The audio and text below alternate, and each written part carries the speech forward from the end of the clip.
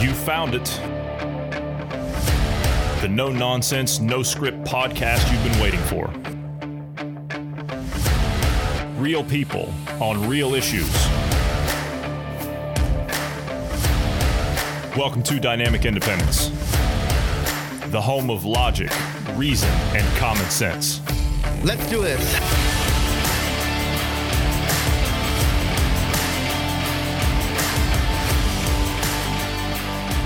Thanks, everybody, for tuning in today. I'm Johnny Anderson, and I'm joined today by Bruce Adams.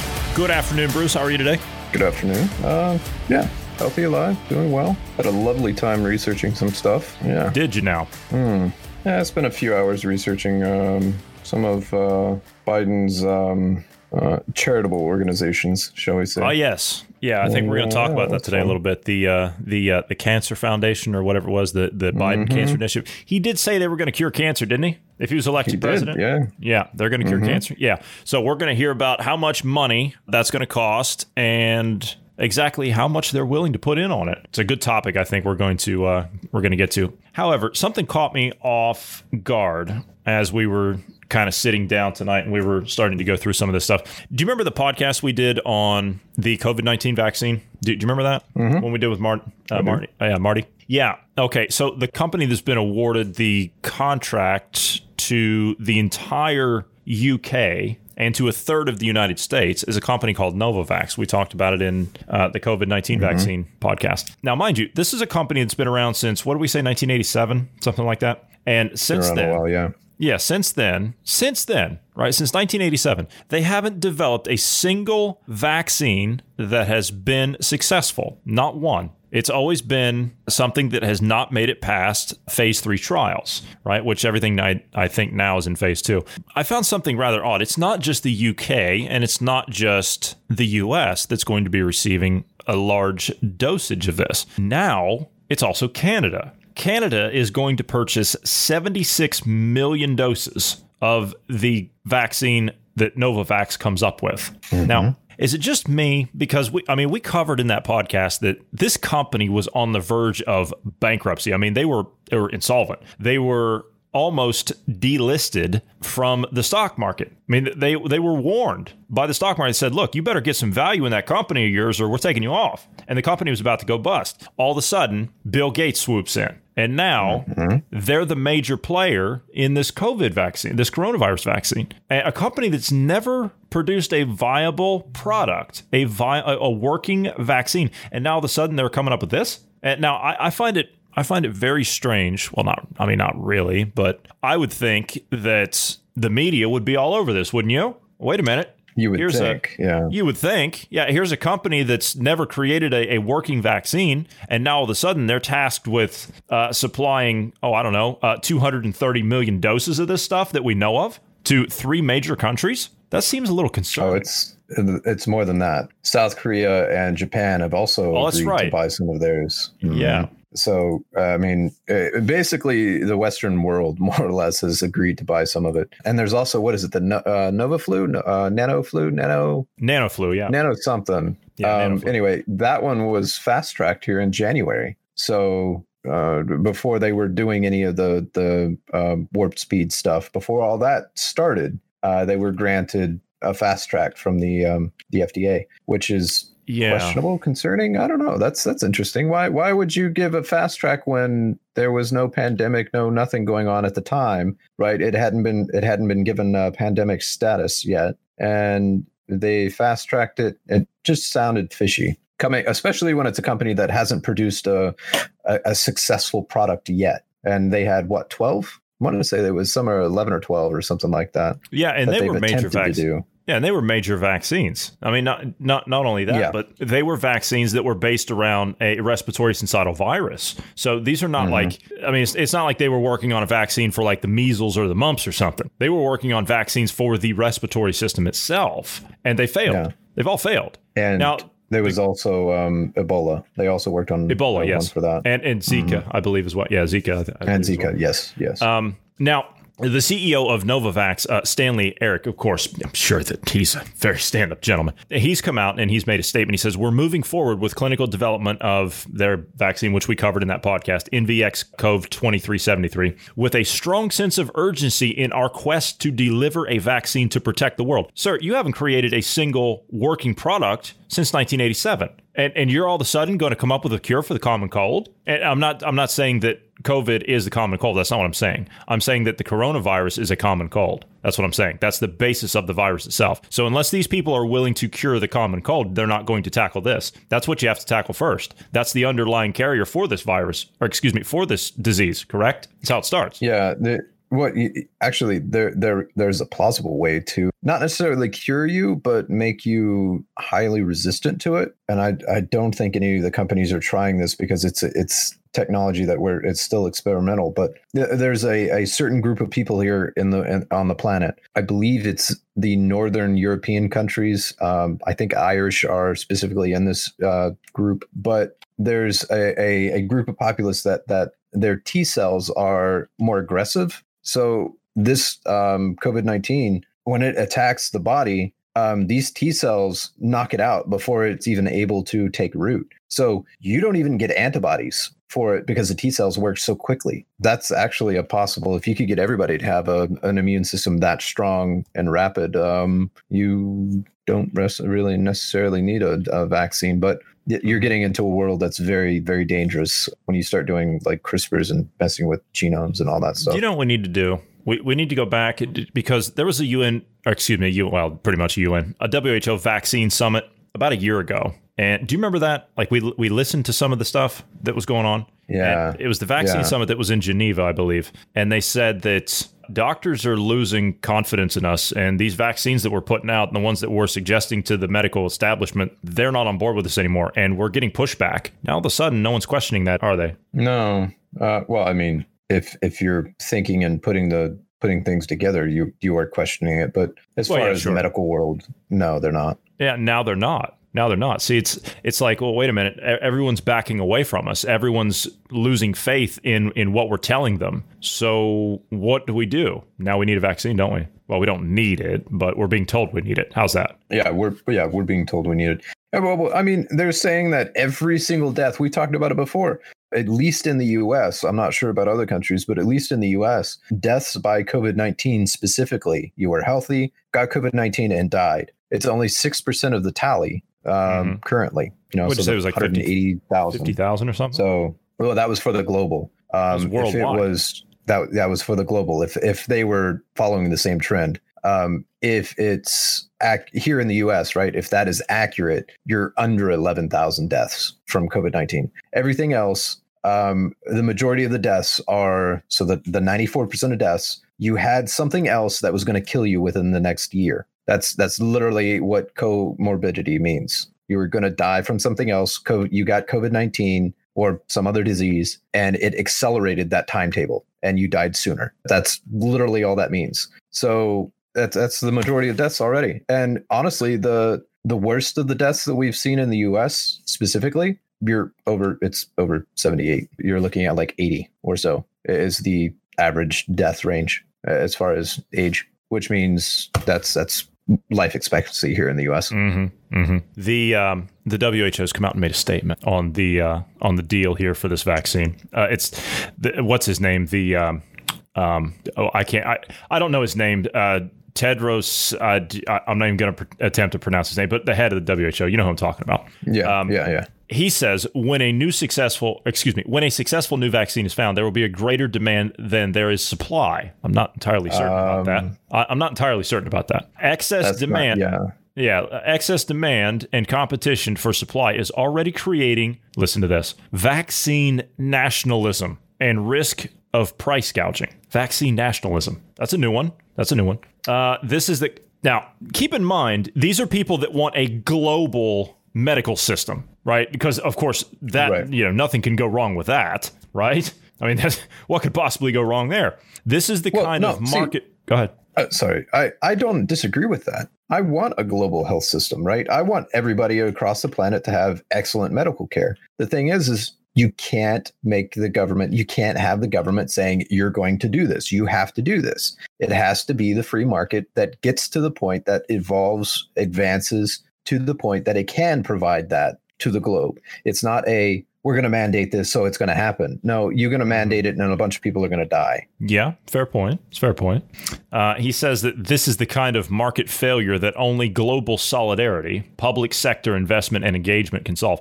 Sir, globalization is what got us into this nightmare in the first place. I love these people that say, "Oh, well, the reason it didn't work is because we weren't integrated enough." No, the reason we have this situation now is because we were integrated to that point and we removed all the checks, right? That's what got us to that point. Do you remember when all of this started? Do you remember in the initial stages when you had the lockdowns and take the EU, for example, all the EU nations closed their borders? You remember that? Yeah.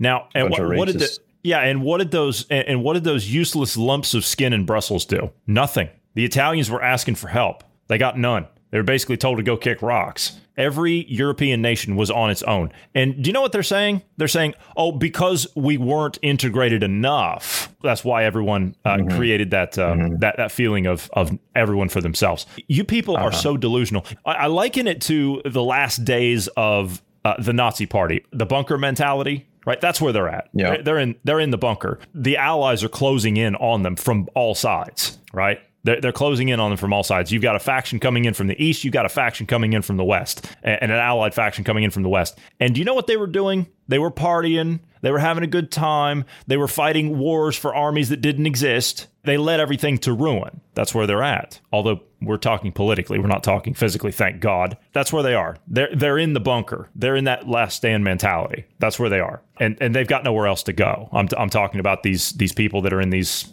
bureaucratic, unelected positions and things like that. So he goes on to say that before spending another $10 trillion on the consequences of the next wave. See, they haven't played that card yet. That's coming. They haven't played that card yet. Yeah. They're waiting for flu season. That's what they're doing. We estimate that the world will need to spend at least $100 billion on new tools, especially any new vaccines that are developed. Well, wait a minute. I thought this one's supposed to be the be-all, end-all. So we're going to develop newer ones now? We're going to develop more for this? The development of vaccines is long, complex, risky, and expensive. Well, you're certainly ignoring all that. You're bypassing all that. You're bypassing all the safety checks. You know how long it takes to develop a vaccine? Just a standard vaccine. Do you know how long it takes? 7 years. 7. And that's if you do everything by the book. And at that time, you're only lucky to get what the FDA says that it has to have at least a 50% success rate in order for it to be approved. So you go through 7 years of trial. This is the standard process. You go through 7 years of a process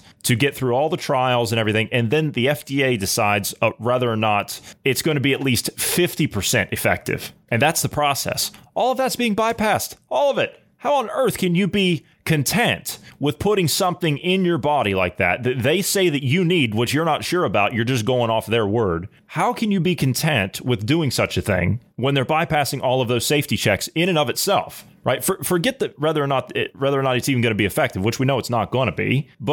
And they've already said that it's not going to be. Anyway, to your point about the speed of it being manufactured, the fastest we've ever done one is 4 years. And that was for mumps. Okay. And mumps is not even it's not even 100% effective. I don't even think it's 75 because you can still get the mumps.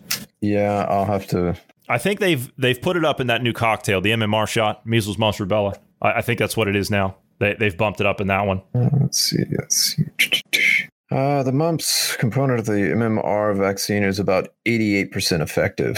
88. Okay. When you they did it in 4 years. 2 doses, 2 cycles. They did it in 4 years. Yeah, and when a person gets one dose, it's about 78% effective. So there's an MMRV vaccine, which protects against measles, mumps, rubella, and chickenpox. Mm-hmm. But the range of effectiveness, it's a range. Okay, the MMR vaccine is a range of 31 to 95% effectiveness, but it rounds out at about 88. It averages it out based on the tests and studies. And the same with the 78% for the single dose. It's 49% effective to 92% effective. Mm-hmm. So, and as far as I understand it, the mumps is not it's It's not like a coronavirus and mutates multiple times. Yeah. No, you just get it once and then that's it's like the chicken pox. You get it once and that's it. Yeah.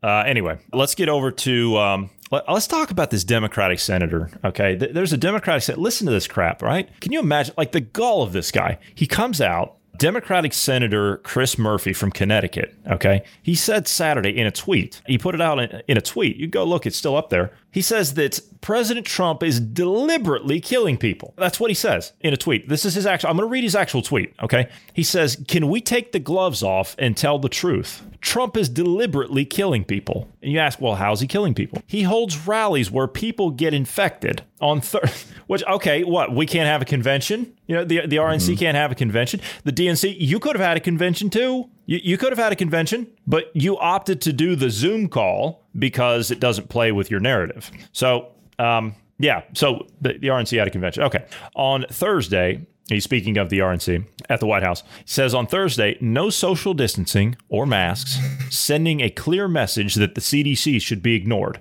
Well, I don't think the CDC has been right about anything up to this point, so why should you listen to them now? I mean, that's just common sense. His plan is to kill people. Let's just say it. Well, no, I don't want to say that because I don't think anybody wants to kill anybody. Why would you make that assumption? Because it's a finger in the eye. What happened at the RNC? It's a finger in the eye to the agenda. That's what it is. It's not conforming and it's not submitting to the message that they're asking everyone else to capitulate to. So that's why he's taking the stance that he is. But what a hell of a thing to say. Seriously, what a hell of a thing to actually say about that. So he tweets the night before, and he tweets the front row of the RNC, which are the people that give the nod on whether or not he's whoever's going to be the party's nominee to make the run.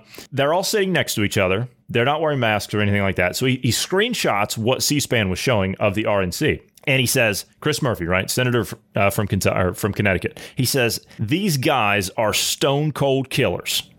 It's a bunch of old, frail white dudes up there that look like they're on their last leg anyway. The old party hacks. I mean, that's what they are. The old guard. It's time for them to leave the party anyway. But anyway, listen to what he says next. The next 50,000 people who die are their responsibility. So you're pinning even comorbidity deaths on them. That's what you're doing because we've had a very, very low death count when it comes to just straight COVID deaths. So anybody that dies now is COVID. So you're saying when 50,000 people just die and they test positive for COVID, then it's going to be their fault. They sat right next to each other and didn't wear masks intentionally. They knew they were setting an example that would be followed, and they reveled in it. Stone cold killers. This is a sitting senator who says this. What kind of a person are you to come out and say stuff like this? Can you imagine? Can you imagine someone from the GOP side doing this? Can you imagine the backlash? Can you imagine what the media would do to them? And this guy has the gall to come out and say something like this. It's unbelievable. You're out there saying that. I find it funny because you're out there saying that about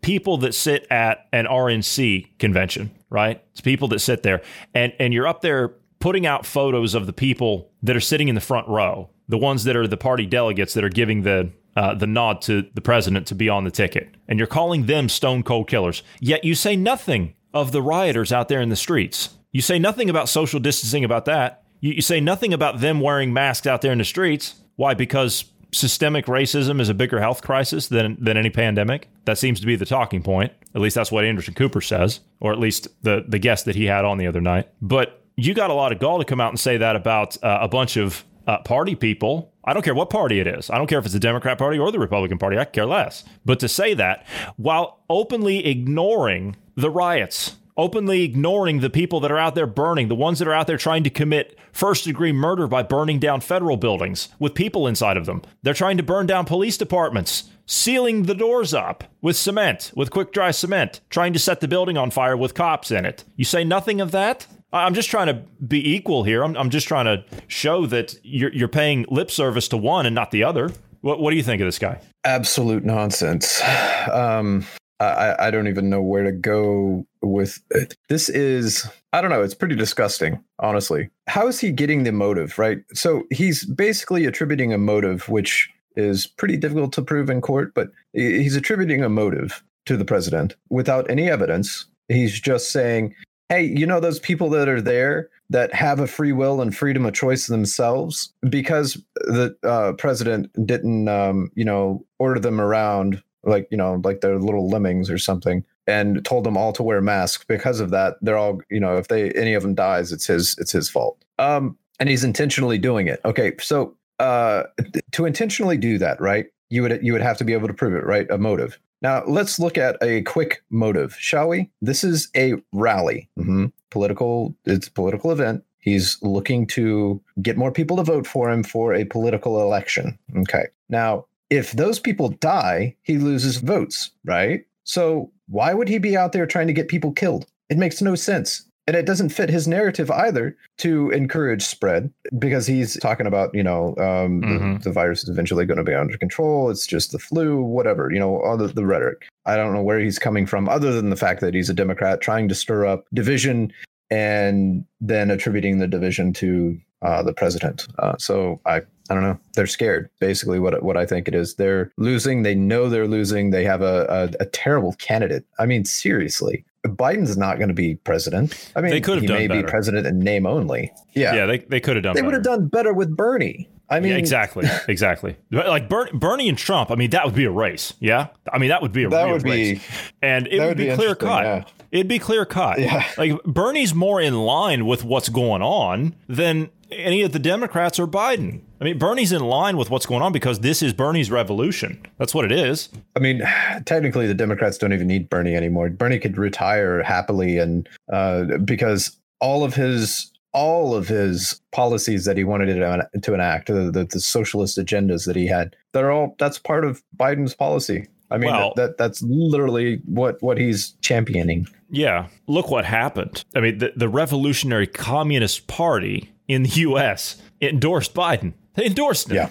And they said, look, they don't even have to run a candidate. Why do they have to run a candidate if the Democrats do everything they want? This is what I've been saying for years to people, because they haven't run a candidate for some years now. And they endorsed Obama twice, by the way. And I guess, and they even made a statement, the Revolutionary Communist Party in the U.S., they actually made a statement. They said that even though they don't agree with Biden's platform, they still see it as a hallmark to try and get the agenda through. And then they'll come in, they can come in later in an advisory position. But what does that say? What does that say when you have the Revolutionary Communist Party in the U.S. endorsing the candidate for the Democrat ticket? What does that say? Oh, and also an actual white supremacist, endorsing him. You mentioned who that was, and I can't remember who it was. Let's see if I can find it. Was it Richard Spencer? I don't know who the name was. God,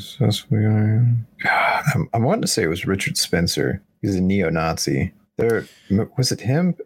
They're attributing him to being alt-right, which just means left. Okay, now well, forget who it was. I mean, it doesn't really matter. Yeah. Why did they endorse him? Because he's pushing white supremacist thing. I mean, he's a segregationist. I mean, their entire platform is talking about separating the blacks and the whites and having even more stringent affirmative action, and basically beating down the white and raising up the black. Well, at least that's what they say. The policies they put forward in the past doesn't do that. It's actually the opposite. Both, yeah, it's the opposite. It beats both down. So no one wins in that. Yeah. No one wins in that. Exactly. So honestly, I seriously think they're concerned that he's not going to win. And the other thing to point out, by the way, Biden has always been, like, when you look at his past, he's always kind of been like in the middle of what the Democrat Party stands for, right? He's kind of always been with whatever the Democrats run for. And the further left the Democrats go, the further left he goes. It's almost like he is left himself, and he just, keeps moving to so he fits into the party. Or maybe he's not left and he's just a populist, but nonetheless, he could be just moving with the party so that he can line his pockets as he continues going. Doesn't matter. Either he's a leftist himself, or he's an empty suit. He's a vassal, and whoever the leaders are, whoever's running the show. Which, if it was, if they won, it would be Kamala more than likely. She's terrible. I said at the beginning, I said she's a bad pick, didn't I? I said she's a bad pick. Yeah, she is. She is. If you look at her policies and the things she's done in the past, She's very far left wing Marxist. In fact, she's further left than, I want to say it was further left than Bernie. She's like in between Bernie and Elizabeth Warren. Like that's where she's at. So she's really far left, and she's had other policies with basically imprisoning people for drug usage and holding them in prison longer than they should have been, essentially extending their sentencing so they get free labor, basically. As it relates to the ticket itself, she was 2% when she dropped out. 2%. Yeah. She was 2%. Yeah. He would have had better luck with, what's her name? Klobuchar, I think. He would have had better luck with her. Yeah. Because she would have appealed to, what was the example she used on stage that night? Her Uncle Dick in the deer stand? Yeah. With the hunting rifle. How can you forget that? But and see, then, those are the moderates. The other candidate we've talked about. Yeah. But the other candidate we talked about, the one from Hawaii, Tulsi Gabbard, he would have done better with her. Like, honestly, she's more of a moderate than any of them. Yeah. Even I was like, okay, all right, lady, I agree with you. I mean, even I said that on a couple of things that she was talking about. And I mean, she's still left, but yeah, she still left, of course. But yeah. I mean, that doesn't mean you have to agree with everything. I mean, that's where we are. But I mean, we can kind of, those of us like you or I, the ones that they have to convince, we can cherry pick. We still have the ability to think. So we're allowed to pick things that we agree with and reject things that we don't. That's why I criticize Trump when he's wrong on something. That's why I give him a pat on the back when I think he does something right. It was the same thing with Obama. Mm-hmm. I didn't agree with, I'll go 98% of what Obama did. But the only thing that I really agreed with Obama on, I mean, and this is the absolute truth. The only thing I actually agreed with Obama on was the stuff he did with the environment. He was actually, but okay, you can go a little bit further with it. I didn't agree with 100% of it. I was maybe, 80, 85%, something like that. When you list clean dirt as a pollutant, that's a problem. Anybody that comes from the Midwest knows better than that. And anything that is a puddle the size of a shoe, that's not considered a marshland, and the land shouldn't be seized by eminent domain. Okay? So I don't agree with that aspect of it. But as far as protecting natural habitats, when it comes to wildlife, and I'm not talking about not cutting the underbrush in California, that's not what I mean. But I'm talking about wildlife such as what happens in the Midwest in areas like Yellowstone and national parks and things like that, where you're not allowed to hunt. You let nature run its course, right? Nature balances itself. And so the illegal poaching, I guess, was more or less kept illegal, if that makes any sense. And it was stopped. And so this administration seems to have kind of ignored that. And to be honest with you, I'm not alone in thinking that. There's a lot of Midwestern suburban women that fall into that category as well. They think that he's not done a very good job as far as, animal rights and things like that when it comes to the ecosystems and the environment. Now, I'm not saying that Trump is per se responsible wholly by himself, but it's the policies that the administration itself are putting forth on that. Yeah, I can kind of agree. So I guess the problem I have is I do agree with you. Like, some of the stuff he did was fine, like Obama, like with the mm-hmm. environment. Mm-hmm. The problem is it was tangled up in other stuff that was in the same bill about like where they completely destroyed our coal industry here in the U.S. Yes, that kind of stuff I didn't agree with. Yeah. But as far as I was speaking more along the lines of like natural animal habitats, and you being somebody that comes from that part of the country, just as well as I do that it's very important to keep a balance in that regard as far as local wildlife. Yeah, I'm not 100% for like completely abolishing like being able to hunt and whatnot in those national parks. And here's why. I think it should be regulated. You should allow certain amounts, because this is the bottom line for deer and elk, for example, because we were specifically referencing Yellowstone and they have both. Using those specifically, if those populations get too high, they're going to eat up too much of the vegetation in the area. And then they become like rodents or pests, right? Mm-hmm. And you have mm-hmm. to regulate the numbers. Correct. And if you're not allowed to hunt in those areas, that means they release packs of wolves. Correct. So I'm not exactly for releasing wolves. I would rather allow hunters, because they're kind of dangerous to humans too. So I would prefer allowing hunters to do mm-hmm. their thing. Mm-hmm. It gives them food, a trophy. and the entertainment, if you will. There is some great memories there, and it's useful, and it also helps the environment. Believe it or not, hunting is actually useful. It is, and I'm on board with what you're saying there. But this nonsense that they're doing about allowing hunters to go in and go after bear cubs, no, we can't be having that. We can't be having that nonsense. We can deal with the fallout of that later. I mean, we can deal with it after they mature, but not when they're sorry. That particular issue right there, that's one of the things that have really upset a lot of Midwesterners, and I'm one of them. And that kind of nonsense, we can't be having that. So whatever policy that was put under, that's got to be reversed. That has to be reversed. So anyway, but okay, I'll tell you what. Let's do some Joe Biden stuff. Yeah, we're talking about Creepy Joe there for a little while. We got off into the policies and things like that of administrations and whatnot. So let's do some Biden stuff because we wanted to talk about his cancer initiative. Now, Biden said in the beginning, what was it, like 6 months ago or something? He said that if he was, this is before he was even put as the nominee, but he said that if he was elected, his administration was going to cure cancer. Isn't that what he said? Yeah, he would put forward essentially a warp speed, but it would be for cancer, which, by the way, can we point out real quick? They did have a cancer initiative during Obama's. Yes. Mm-hmm. And he didn't cure it. Biden started, it was actually called the Biden Cancer Initiative. And of course, his wife, right, is a doctor. I'm not quite sure what she's a doctor of. They went into a venture to make progress in cancer prevention, detection, treatment, and care. And they created the Biden Cancer Initiative. Now, interesting thing we found out about this Biden Cancer Initiative, because we thought, okay, well, he's talking about curing cancer, so let's look into this foundation. And sure enough, they've created a Biden Cancer Initiative. So, interesting part about this, it was only open for 2 years. 2 years is all it was open for. So, what did they do within that 2 years? As far as grants, for example, or what they've done to help the science community? Is that what you're meaning? Yeah, well, because there is none. Yeah. Wait, what do you mean there's none?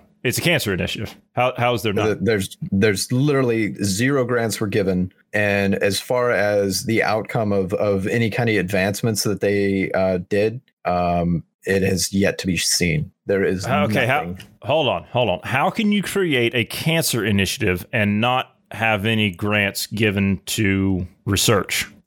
Well, supposedly this organization was never intended to do that in the first place. Go figure. Well, wait a minute. It says here that in their venture, they were to make progress. I guess the key word there is make progress in prevention, detection, treatment, and care. That implies that you're going to be taking money in and then putting it back out to see to those 4 points that you launched your initiative based on, correct? I mean, that's what logic dictates, right? That's what logic dictates. The problem is when you dig into where the funds went and what they did during that time. No, they didn't do anything. To break it down, they had $4.8 million.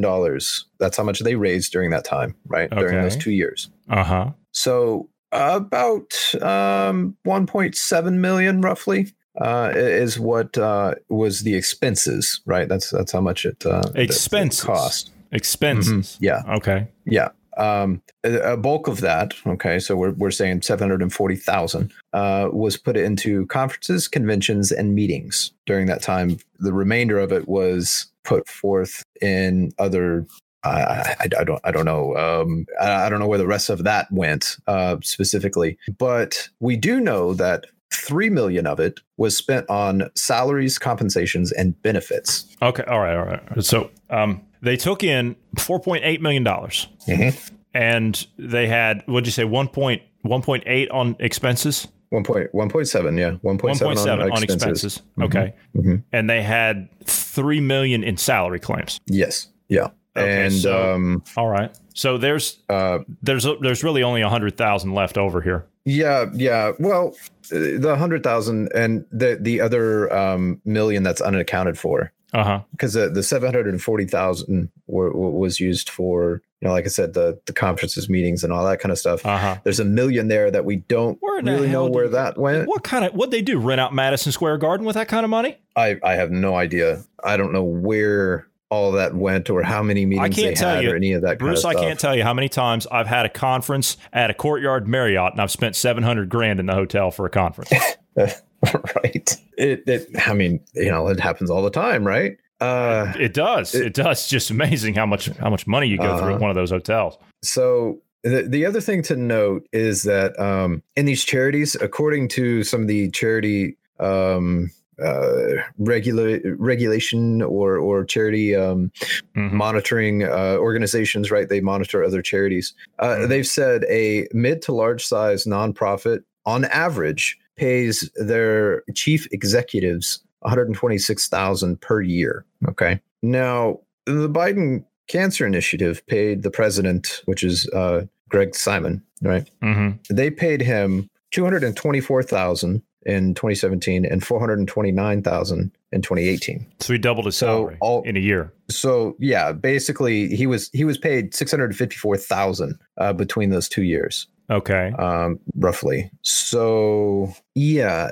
So in other words, this Charity Navigator, I believe, is the organization that is that critiques other charities. They say that 75% of the expenses should be spent directly on the program. So the grants, the research, all that stuff. 75% of the expenses should be spent there. Yeah, I don't even think 25% of the budget was spent on any of that. They're saying, let's see here, on average, 25% of the profits can go towards administrative overhead and fundraising costs. Yeah, Biden's Cancer Initiative was 65% of the total expenditures. Okay. So, yeah, that doesn't sound fishy at all. No. And some of these people that are on this board of directors, you say there's some personal associations also linked into there? Yeah, so I'm glad you asked. There's a few. We'll kind of go down the list a little bit on some of these here. Okay. Interesting names on this list. Interesting names on this list. There are, yes, and the one you're referencing specifically, we'll get to in a minute. There's the Gregory Simon. Yeah, he's the CEO or the head of it. Right. The one that was paid the 654. Yeah. 54. Yeah. Sorry. He worked for not only the Clinton administration. He was the chief domestic policy advisor to Vice President Al Gore during that time. Mm-hmm. Okay. He was the guy, the lead staffer that developed and passed the Telecommunications Reform Act and development of the national and global information infrastructure. Mm-hmm. I didn't go into those to find out the details on those, but he also represented the vice president on the National Economic Council, and he also helped negotiate the U.S.-Russian agreement for the International Space Station. And there's some other stuff that he was involved in. Now, the International Space Station one, that one is like, okay, that's fine. That was an agreement. That doesn't sound bad. You can't say there's a Russian connection there. You really can't. I'm not being facetious right now. Right. He was also the founder of Faster Cures.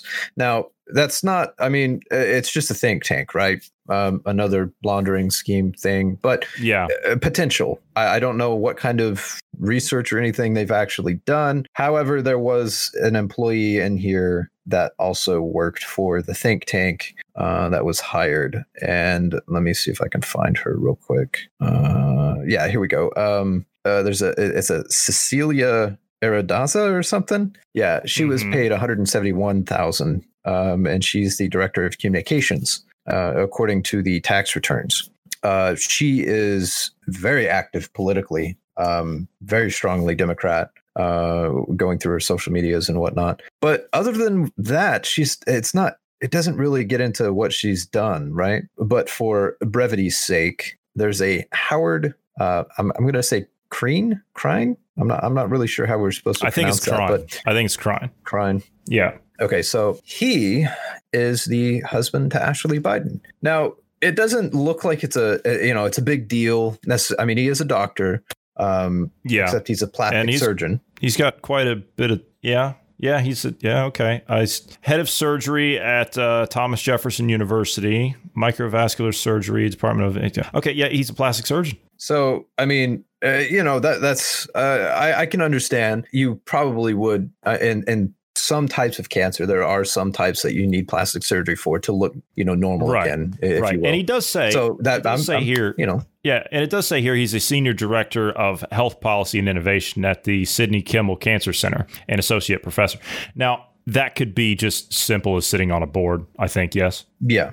I mean, so the thing is he could be genuinely out there to try to help people, right? It could be a genuine thing. The problem is there was $1 million that's unaccounted for. We kind of know how the whole family gets enriched, and they kind of it seems a little skeptical that he didn't receive anything according to the tax returns, and there's $1 million missing in this tax returns. But a lot of the other people here, like Jeffrey Zients, I don't know how you, again, weird last names. He was part of the Obama administration. He was an advisor. Todd Park, also Obama administration. He was the chief tech officer. And there's a few others in here that are a part of that. Some from Johns Hopkins University, which we've kind of heard them in recent times. With the whole COVID, they were the one that created the map that everybody uses. Yeah.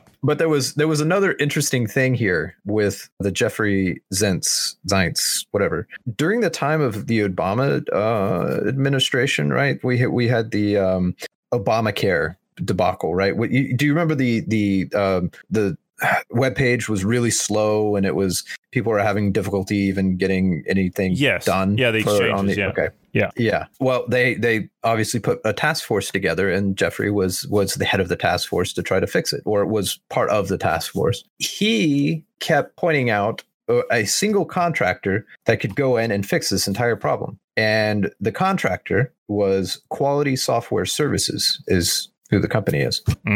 They're listed as a general contractor, by the way, in this. Do you know who owns them? Take a wild guess. The biggest healthcare group in the world. United Health? United Health Group. That's who owns them. And it just kind of seems a little fishy that United Health Group actually came up quite a few times in some of these foundations or companies that some of these other guys have created. United was tied in there quite a few times. I don't know. There was just used to have a policy through United Health. It was good. It was really good. Yeah. I'm not bashing them at all as far as their what the provided is. I'm just pointing out that there was connections, and it seems fishy. I know technically United is the biggest one in the world, so they're going to grab up competition. That makes sense. Sure, so that could be what the connection is. I find this one here. I mean, this is all fascinating, by the way. And now here's the question I have. After all this, did they cure cancer?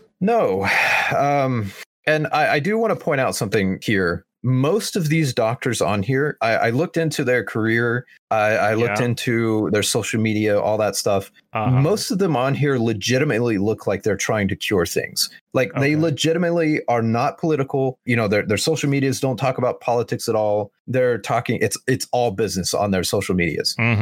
They're talking about, hey, we're at this conference talking about this, and we're looking to cure this. We've made advancements in this. I mean, it looks legitimate, like they're trying to make advancements to help people. It's the ones that were paid off in this that are the politicians, the ones that have been, the swamp, shall we say. What I'm confused about this one here.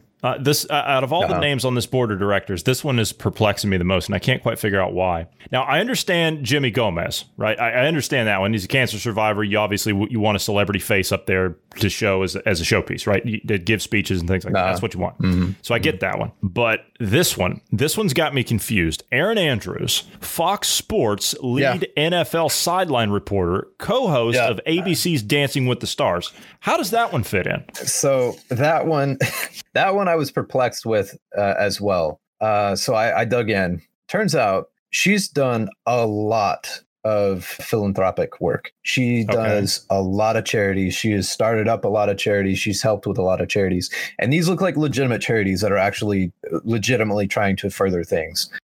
So it looked like maybe Erin was just a spokesperson or something on those lines, as just kind of to look good, to legitimize their operation. That's basically what Erin looks like. And there's Jimmy Gomez. Yeah, you pointed out cancer survivor, so on and so forth. That one kind of makes sense. That one I understand. That one I understand. Foundations will, if they take on a specific initiative, such as this one, all right, the guy's a cancer survivor. You want someone up there that people see in the mainstream and the media and stuff like that. You want someone up there as a showpiece that can give speeches and say, as a survivor, blah, blah, blah, great that you survived it, right? Great. And I know people that are cancer survivors, and I know people that are fighting it right now. And it's a terrible thing. It's absolutely awful. It's awful. And I know people that have succumbed to it as well. And it's awful. So if you can beat that bastard of a disease, good on you, no matter who you are. Yeah. And some of these, like, I know specifically for like Aaron, I went in and I was looking at, maybe it's spouse, maybe it's some, connection there that no, actually the spouse, her spouse is Canadian. He's a ice skater. So, it didn't look fishy at all there digging into that. So in Aaron's case specifically, it looked pretty legit. The other ones in here, like I said, some of these like Todd Park and the Gregory Simon and so on and so forth. These ones that have political affiliations, David Bradley, Atlantic Media Company, that is a left-wing media outlet. I mean, pretty heavy left wing. They have a bunch of subsidiaries under them. And then there was something about the Corporate Advisory Company. It's a subsidiary of Gartner. Yeah, I think that one was just like an IT, finance, HR, marketing thing. So basically, we're looking at $4.8 million. A lot of nice talks and fancy salaries, a couple of conferences, $1 million disappeared. They had about $100,000 left over. And they closed up shop because no grants were given and no cure was found. Yeah, and interesting to note about the closing up shop. When they closed up shop, basically Biden stepped away, and then the organization was like, "Yeah, we can't really go on without Biden. He was really the head on this. So we're gonna essentially close it out." But when they closed it out, they left some of the people on the board so that it's still there. Like, it's still a charity organization. They don't have to reform it. So if they ever decide at a later date to start this up again, they can start it up again. Which I think that's what will happen. I think they'll go on with it, and it will stay like that. I mean, that's usually what they do. And I was reading about the connections of, and I don't want to play party politics here, but I was reading about the connections of the left and their tax-exempt foundations. And if you really want to know where the heart of the corruption lies, it's within the foundations themselves.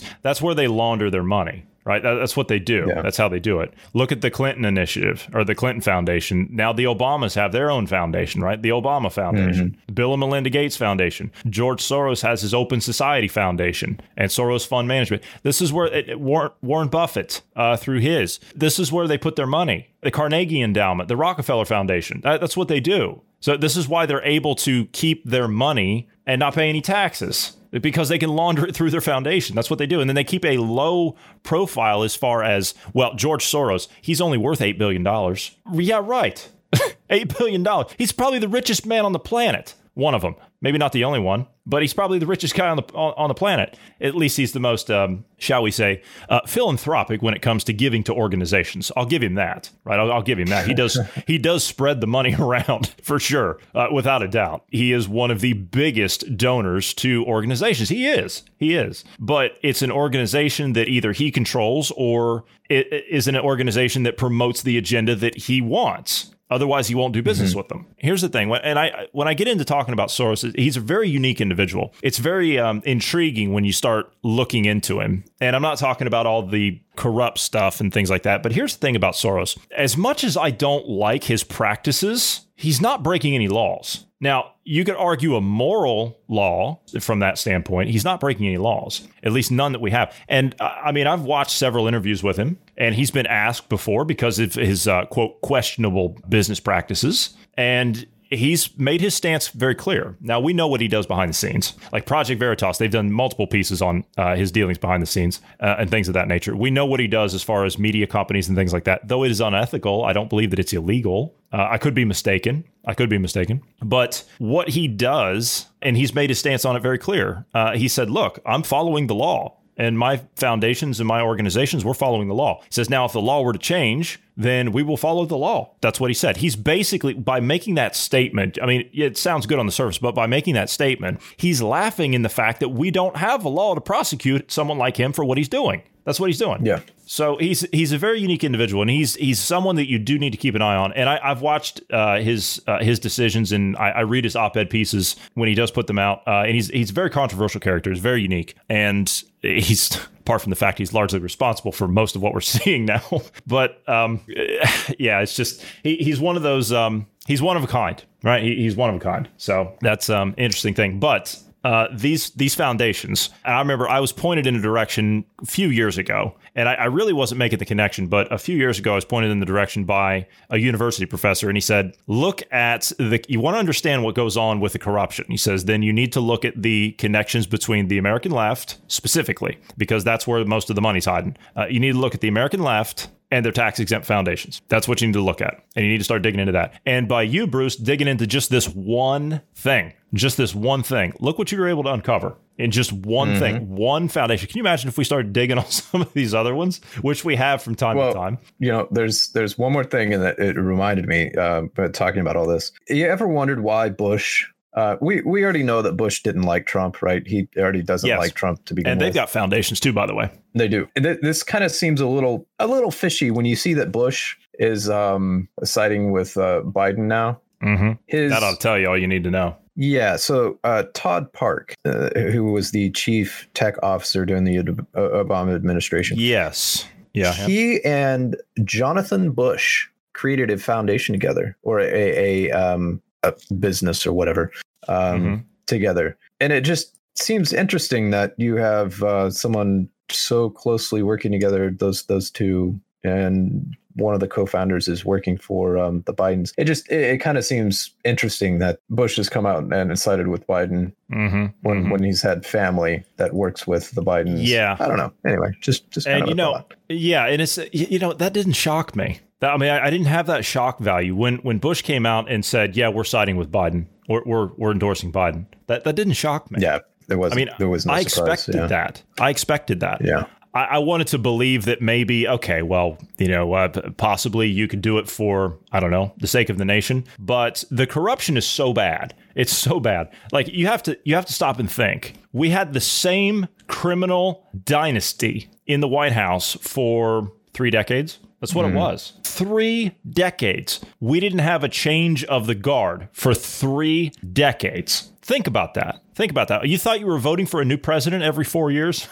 No. You had Clinton, or you had Bush, you had Clinton, you had Clinton, you had Bush, you had Bush, you had Obama, which we knew who was running the things behind the scenes there. It was the Clintons. And it was supposed to be Hillary. Donald Trump was not supposed to happen. They were all part of the same criminal cabal. And so it doesn't surprise me when Bush comes out and sides with Biden. It doesn't surprise me at all, because if Biden goes down, if the D.C. swamp goes down, Bush and company go with them. They go with them. They're just as guilty here. And so, I mean, it's like that. That's what it is. I think the average, and I'm not talking to the average Democrat, the average Republican out there, which I talk to them, the average Republican out there. I don't think you realize just how bad this is when it comes to the corruption here. Like, this is bad on both sides. I remember that I used to criticize Bush, right? Bush Jr., obviously, because Bush Sr. was just too, I was too young. But I used to criticize Bush Jr., George W. I used to criticize him. And I remember I had people getting on to me when I would criticize him. And I was like, well, wait a minute. You can't, I mean, they were bandwagon jumpers. You know what I mean?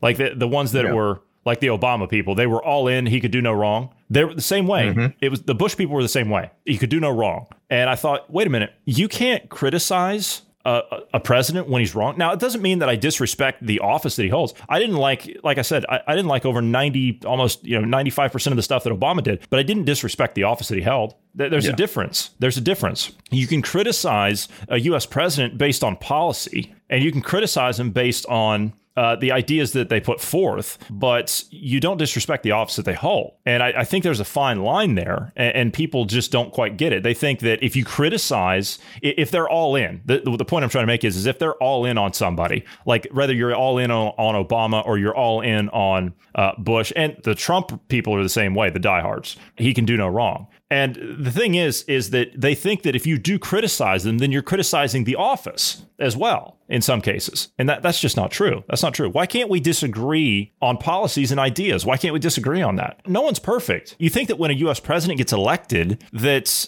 especially if it's your guy, whatever, then you think that everything they do is going to be set in stone. Everything's the gospel. They can do no wrong. Do you know how dangerous that is? That borderlines on the creation of a cult of personality. We've seen it time and again throughout autocratic rule throughout history. And it's very dangerous when people start thinking like that. We must be allowed to criticize people that hold elected offices based on their ideas and on their policy. I think that's key here. What do you think? Exactly that. That used to be the standard back in the day, by the way. You used to be able to critique someone's policies and not get bashed, as you were saying. And that's kind of always been my stance anyway. I'm fine with critiquing policies and whatnot. Just don't start name calling, and don't do what the media has been doing recently, saying that Trump's intentionally killing people. Well, no, that's not. You're no longer going after policies. You're now going after like the character of the person. You're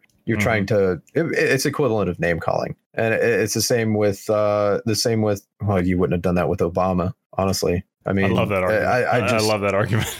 It's just so ridiculous. It's frustrating because he is the president. There is a level of respect you should be giving him because he's president, right? And we don't see that at all. They just like anything and everything is open for critique and bashing him on. It's just that's really frustrating. Go after his policies. Don't go after anything else. And maybe his character, because he can be a jerk sometimes. But honestly, this is what's funny. The media is so unaware. They don't see that he's trolling them all the time. And I think that's hilarious. It's the tweeting. Like I've said before that the tweeting has to stop, but I know why he does it. It's for that reason right there. Yeah.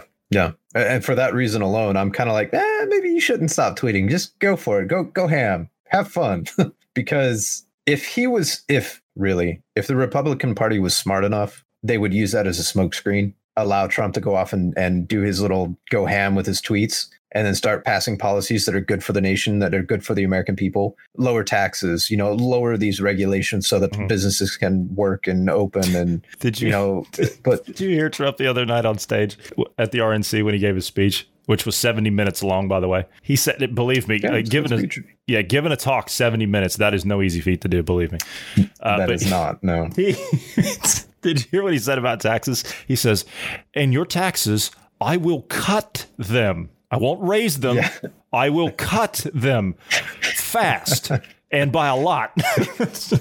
Yeah. I mean, that should be the standard anyway. Like it shouldn't be. I'm so tired of government getting more and more taxes and doing. It's so annoying and frustrating. Well, and government's bad. So you can't raise. Yeah, you can't raise taxes. In the middle of all this is not the time you need to be taking money in taxes, especially if you're printing money like it's going out of style. You can't be raising taxes now. That's foolish. That's stupid. You need to be raising taxes when you peak, as in when your economic cycle hits the upswing and you're at the peak of that. Raise taxes then, and then when the economic cycle is on its way down, you don't tax. You cut tax. And then you can raise them again on the way up when everybody's making money. It's just... Don't raise them at all. Don't raise them at all. Yeah.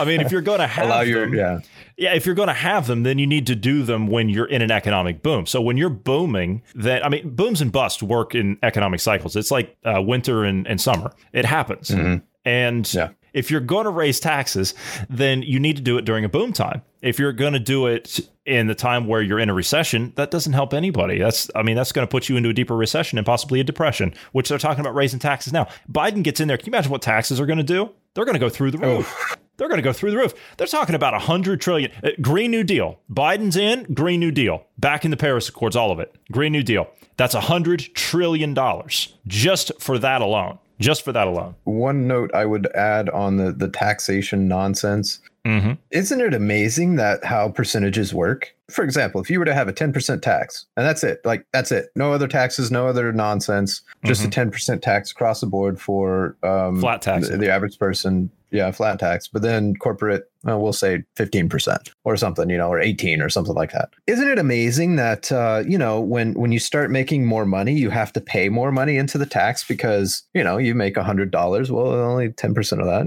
it's $10. Well, you keep that number keeps increasing $1,000. Well, it's $100. Isn't that kind of interesting? So why do you have to keep raising taxes? allow people to make more money, allow them to go out there and allow businesses to succeed and make more money and so on and so forth. And guess what? You will get more revenue from taxes. You don't have to raise them. The problem is politicians think that your money is their money. You're just being allowed to hold on to it for a while. That's their perspective. Indeed it is. Unfortunately, we're out of time today, so we're going to have to end. For those of you who have not, you'd like to, please do give us a follow on the social media platform of Parler. Love getting all your comments, your likes, your upvotes, your echoes, all the above. You can follow me over there at JAnderson3. You can follow Marty at Marty Foster. Also, if you'd like to reach out to us and you don't want it to reach out to us on social media, you can drop us a line anytime you wish via email at tips@dynamicindependence.com. If you could please, we would humbly ask you to pass us along to friends and family. We're trying to promote good, healthy conversation in between people and in their circles, and we're looking to expand and grow as much as possible, and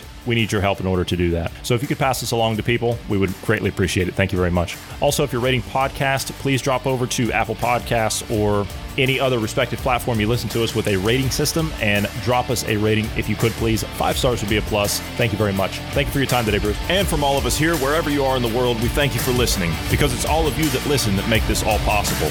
We love you, and we love freedom and independence, and together we'll continue to fight for those in the marketplace of ideas. So we'll see all of you tomorrow.